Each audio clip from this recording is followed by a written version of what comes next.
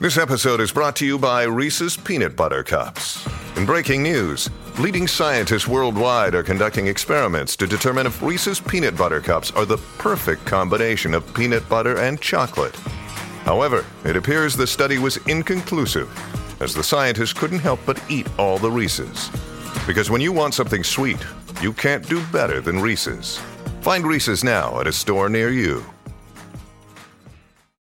Hello, everybody. This is Marshall Poe. I'm the editor of the New Books Network. NBN listeners like to read books and buy them. So we thought we'd tell you that right now, our friends at Princeton University Press are having a remarkable site-wide sale. You can get 50% off books, including ebooks and audiobooks, with the code 50, F-I-F-T-Y, at checkout until May 31. You can save some real money on Princeton University Press books. I encourage you to go there and check it out. Welcome to the New Books Network. Hello, everybody, and welcome back to New Books in Food, a podcast channel on the New Books Network. I'm Amir Sayadabdi, the host of the channel. Today, I have the pleasure of talking to Professor Fabio Parsecoli about his book, Food, which was published in 2019 by the MIT Press, which is affiliated with Massachusetts Institute of Technology. Fabio is a professor in the Department of Nutrition and Food Studies, the New York University Steinhardt. Fabio, thanks for accepting my invitation and welcome to the show. Thank you for having me. Thank you. To start off, could you please tell us a bit about your personal and research background, Fabio? Yes. So I didn't start as an academic for a few years. Well, after working in movies and other stuff, I wrote about international affairs, covering especially Muslim topics from Turkey all the way to the Philippines. And I did that for a few years. And then slowly I started writing about food, which has always been an interest of mine. And an Italian food and wine magazine ended up asking me to move to New York and become their correspondent back in 1998. And I worked for them for more than 10 years. And then when I was in New York, I started getting in touch with the academics working on food, especially at NYU, where I ended up teaching many years later. And I realized that I was very interested in that approach. So I decided to go back to school, got my doctorate, and I started writing books and articles, started teaching.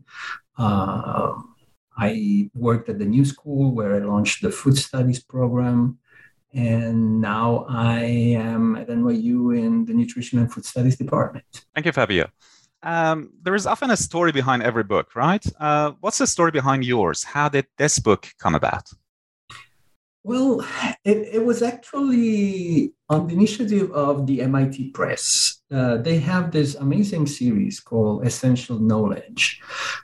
These are small books with good content written by researchers, experts, academics, but for the general public. And they wanted to have something about food. So they got in touch with me. We started talking with the series editor, and it's difficult to do what do you start? Food. They didn't know exactly what the angle could be, or what the focus could be. So I decided to make it sort of an introduction to food systems. For the general public, for consumers who wants to be more than consumers and maybe become citizens, understand more what are the stakes, what are the different players, and what their role can be. And after I finished the book, we were talking with the publisher about the title, and they decided to just go with food. Because it's also part of a series where every book has got, one topic. So it also fits there. And it's been a pleasure writing it because I was really writing with the general public in mind. So I used all my academic research and experience, but I was using the style that I had developed as a food writer, as a journalist. And it was a great experience that I think is going to repeat itself also in the future. It's a great experience reading it too, Fabio. Thank you. One of the things you discuss early on in the book is the notion of eating local. What does eating local mean anyway in our increasingly globalized world? And what are some of the structures and dynamics around eating local? I mean, if we always buy the bread from the bakery in our neighborhood, or if we buy our meat from the local butchery, are we eating local? Yes, exactly. That's one of the big issues in contemporary food system, that even experiences that we might perceive as local are actually global. As you mentioned, we go to the bakery next door and we get bread. Where does that wheat come from? Where do the ingredients come from? Where do the people working in the bakery come from? What sort of regulation allowed certain grains and not others to get to where you live, and so on and so forth? So I think the perception of the local is somehow contextual. Of course, you can tell when produce that is grown is actually local when it comes from places that are near to you. But when it comes to manufactured products, that becomes a little more complicated. I mean, the coffee that you buy at the roaster down the street, it's local in the sense that you also create a local connection within a specific community, but the coffee ends up coming from very different places. So it's a little complicated, but what's interesting to me is that in the past couple of decades, there is sort of the idea that local is inherently better, also ethically inherently better, environmentally better. And it's a little more complicated than that. What if you want to grow, I don't know, grapes in the desert of Nevada, because that's where you live, right? Yes, you would have local food, but how about the water that would be necessary? How about all the fertilizers and to make the land work for you? And also, local is not inherently more democratic in a way. It all depends on the governance of the local food system. Who has more power? Who are the players? How do they interact with each other? So in the book, I like to complicate a little bit this idea of eating local. And another important aspect when it comes to food and food studies and food system is health and nutrition, which you assign a chapter to in your book. What would you say are the most pressing issues with regard to food and health? Ooh, that's a very complicated and general question. I know. Yes. It's I think it's also very much, let's say, contextual, because it depends on where you are, what sort of food you have access to, and what you can eat, what you can afford. So one of the problems that probably have become more urgent, it's growing inequalities between those who can afford certain things and those who can't, which has an immediate impact on health and nutrition, of course. And I think the COVID crisis has made these tensions even more visible, even heavier than they were before.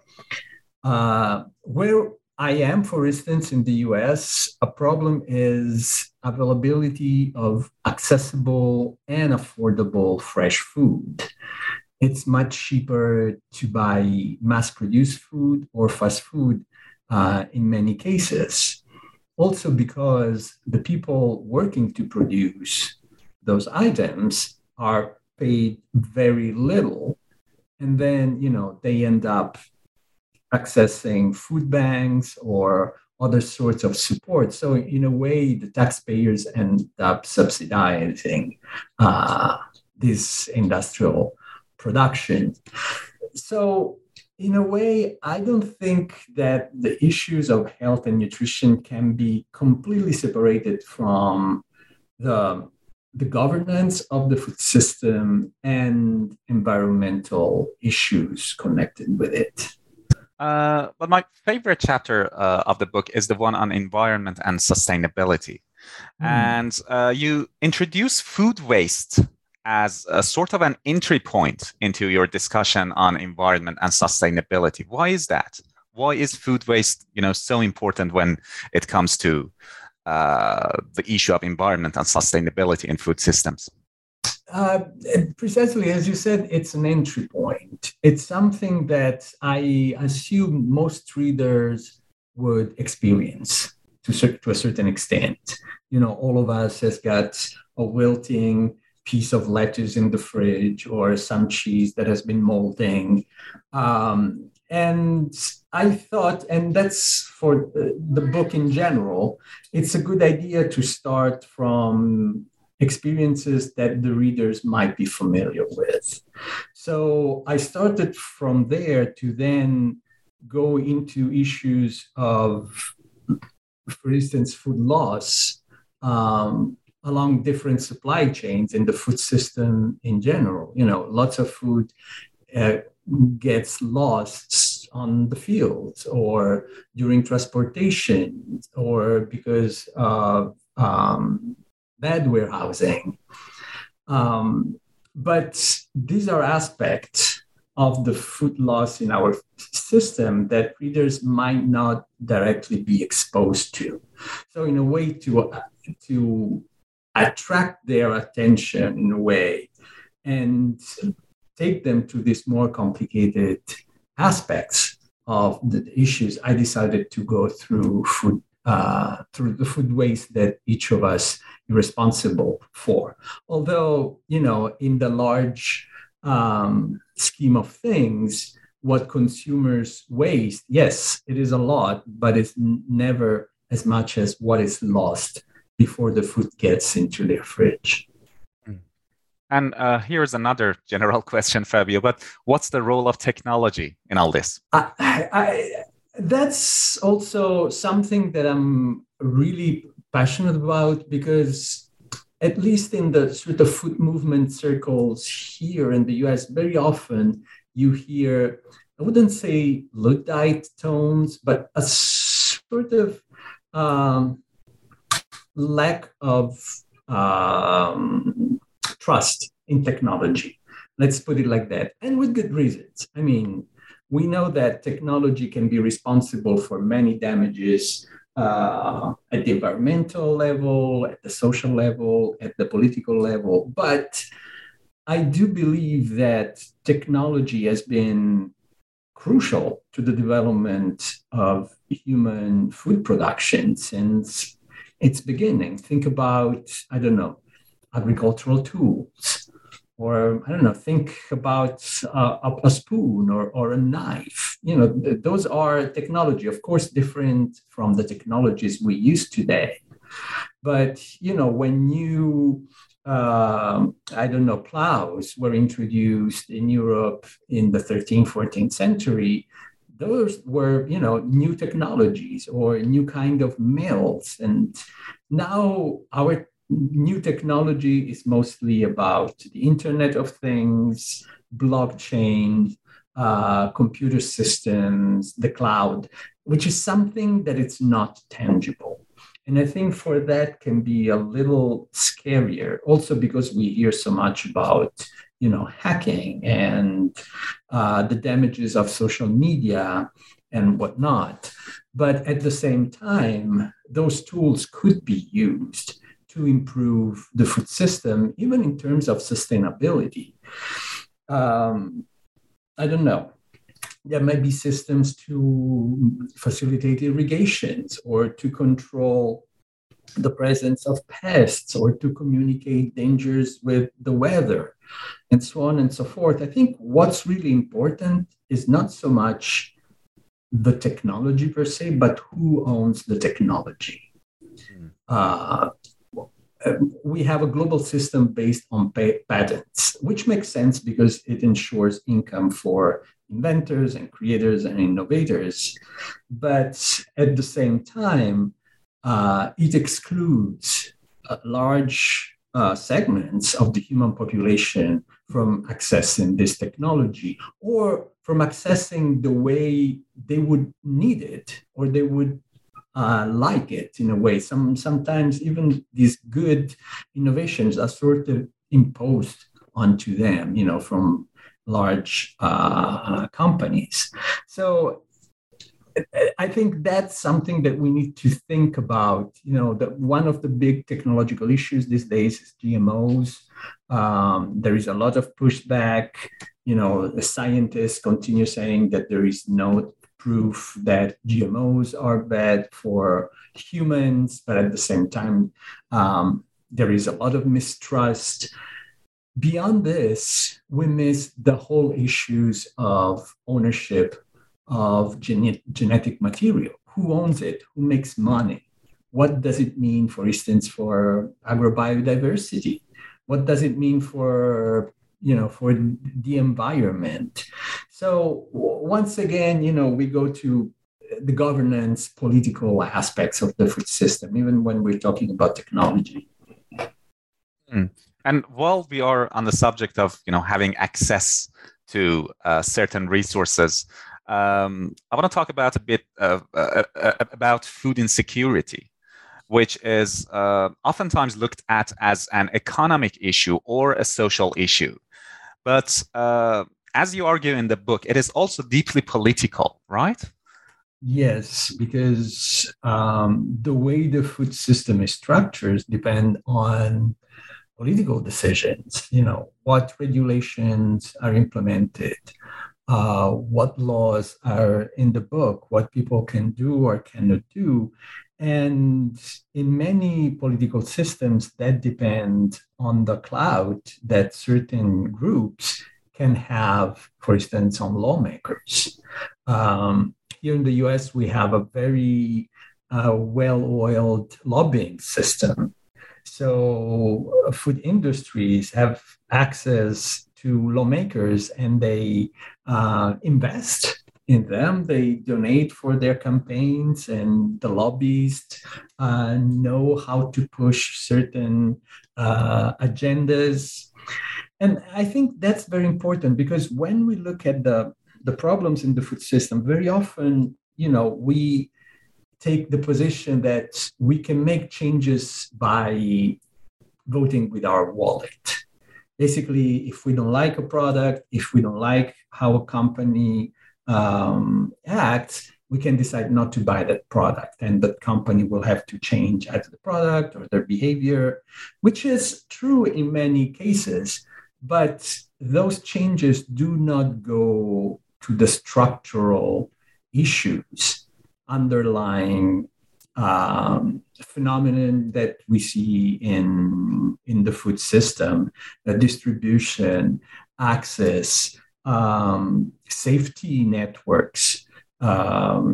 So very often we look at what we can do as individuals, as consumers in a way, but we forget that we're also citizens, citizens that can vote, citizens that can take part in all sorts of local, regional, national, even international initiatives, people that can get organized and create other kinds of lobbying to pressure lawmakers and so on. So for me, this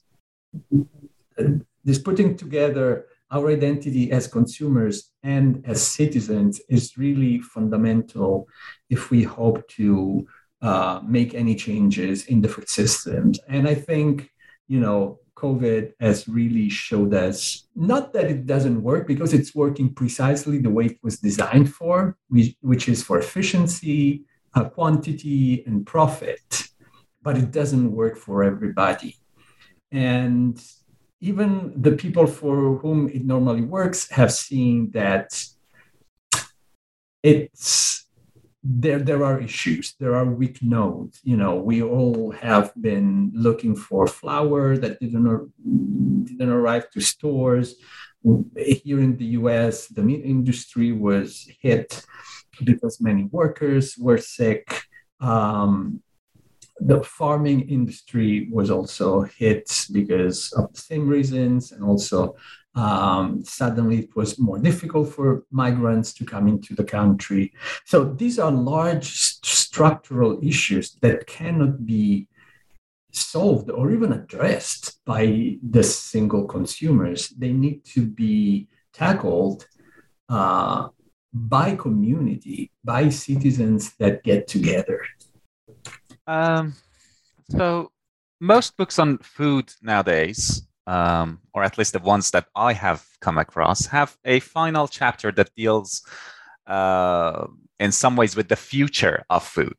And your book is not an exception in this regard, Fabio. The title of your concluding chapter is actually What Happens Next? And that is exactly my question. What happens next, Fabio? Yeah, keep in mind that I wrote this book before COVID.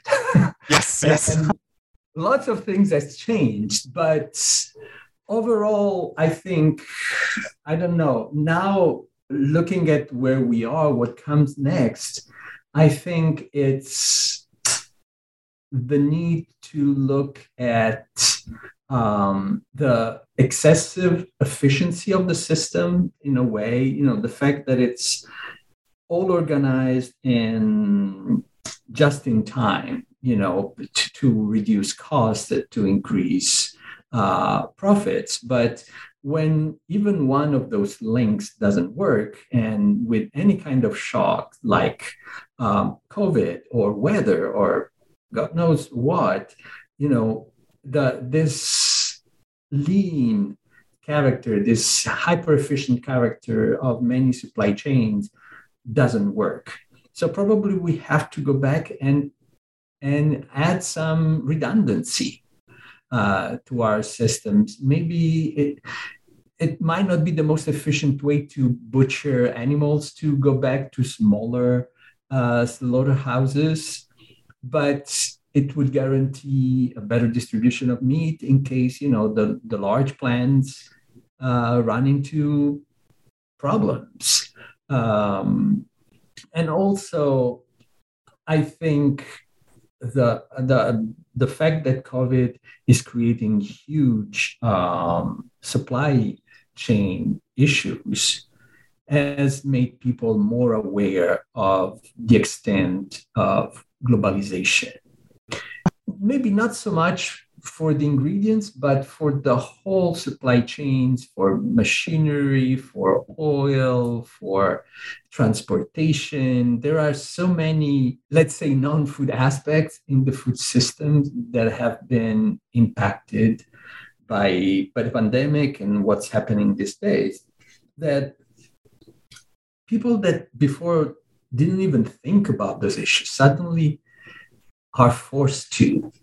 And I think one of the aspects of the future probably will be this wider awareness of issues in the food systems than that before, were not so visible. Hopefully it's, it won't be dramatic, and it won't be because of new shocks. But if there is one moment where changes can be made, this could be it, in a way.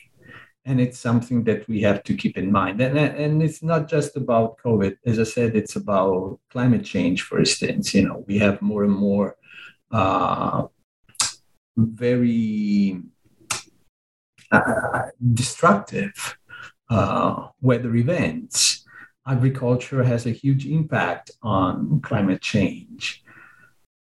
We'll see what happens. The younger generation probably is much more aware than we were about these issues. Yeah, definitely. And I think that will bring changes in the future. But at the same time, they're also the ones that keep on buying, cell phones and using Bitcoins, for which, lots of energy needs to be used to run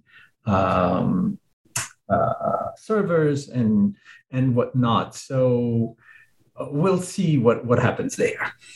Yeah, hopefully something good. Hopefully something good. Yes, there's obviously a lot more in the book, and I encourage listeners to pick up a copy. But before we wrap up the interview, I'd like to ask whether you're working on something right now, Fabio, or are you thinking about doing research on a particular topic in the near future? Yes, I'm working on 2 projects right now. Actually, let's make it 3. The next one, really almost done, we're working on the proof, is a book that is going to be about food identity and politics. And in particularly, I'll be looking at how food is used as an ideological tool in contemporary politics. I'm looking at, the different populist movements, but also, food sovereignty movements, what it means when food gets entangled in this sort of large political issues. And I'm looking at it really from a global point of view, because I do believe that the food system is becoming more and more global. And so what happens in the US cannot be completely separated from what happens in China or in India or in Brazil. So that's the project that it's almost done. It's also a book for the general public. So once again, I have used all my research, but I've tried to write and to organize the material in a way that it's very accessible to anybody who's interested in the topic, not necessarily other academics. We tend to write for other academics, especially when, we're working up the sort of the we're trying to do our career, right? I'm lucky enough to be a full professor, which allows me more independence. And I think, I can embrace more, I think, the duty that we have as scholars, as researchers, as academics, to distribute our knowledge and make it relevant for the communities where we are. So I'm really enjoying writing in this style. My second project is based on a 3-year grant that was given to me by the Poland Science Center, which is the National Research Center for Poland.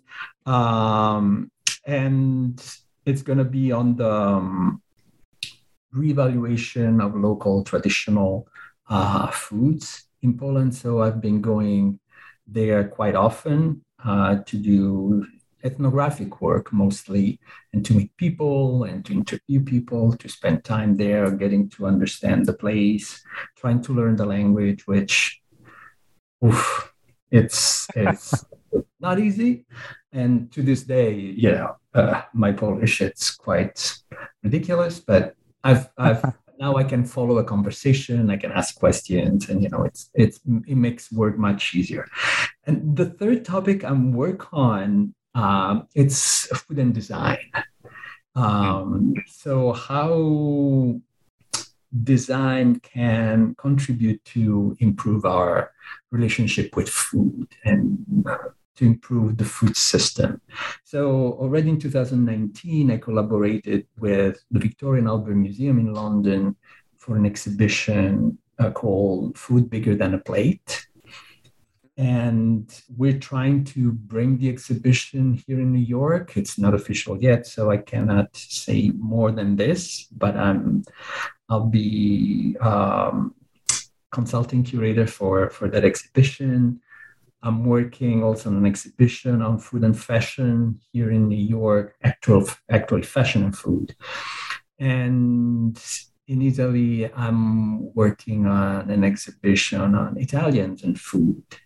And I'm in charge of one section of the exhibition that is precisely about the future.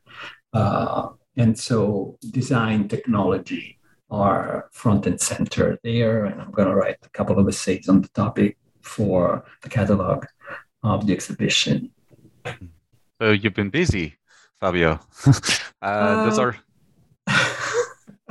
too many projects, but they are all equally interesting and exciting.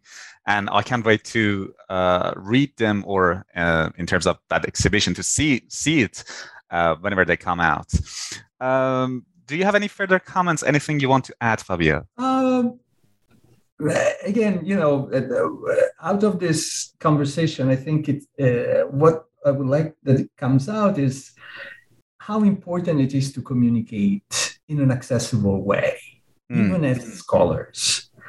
I don't think that using obscure language is always necessary. Sometimes it is. Sometimes it is, because you're dealing with issues and topics and theories and methods that require precision and rigor.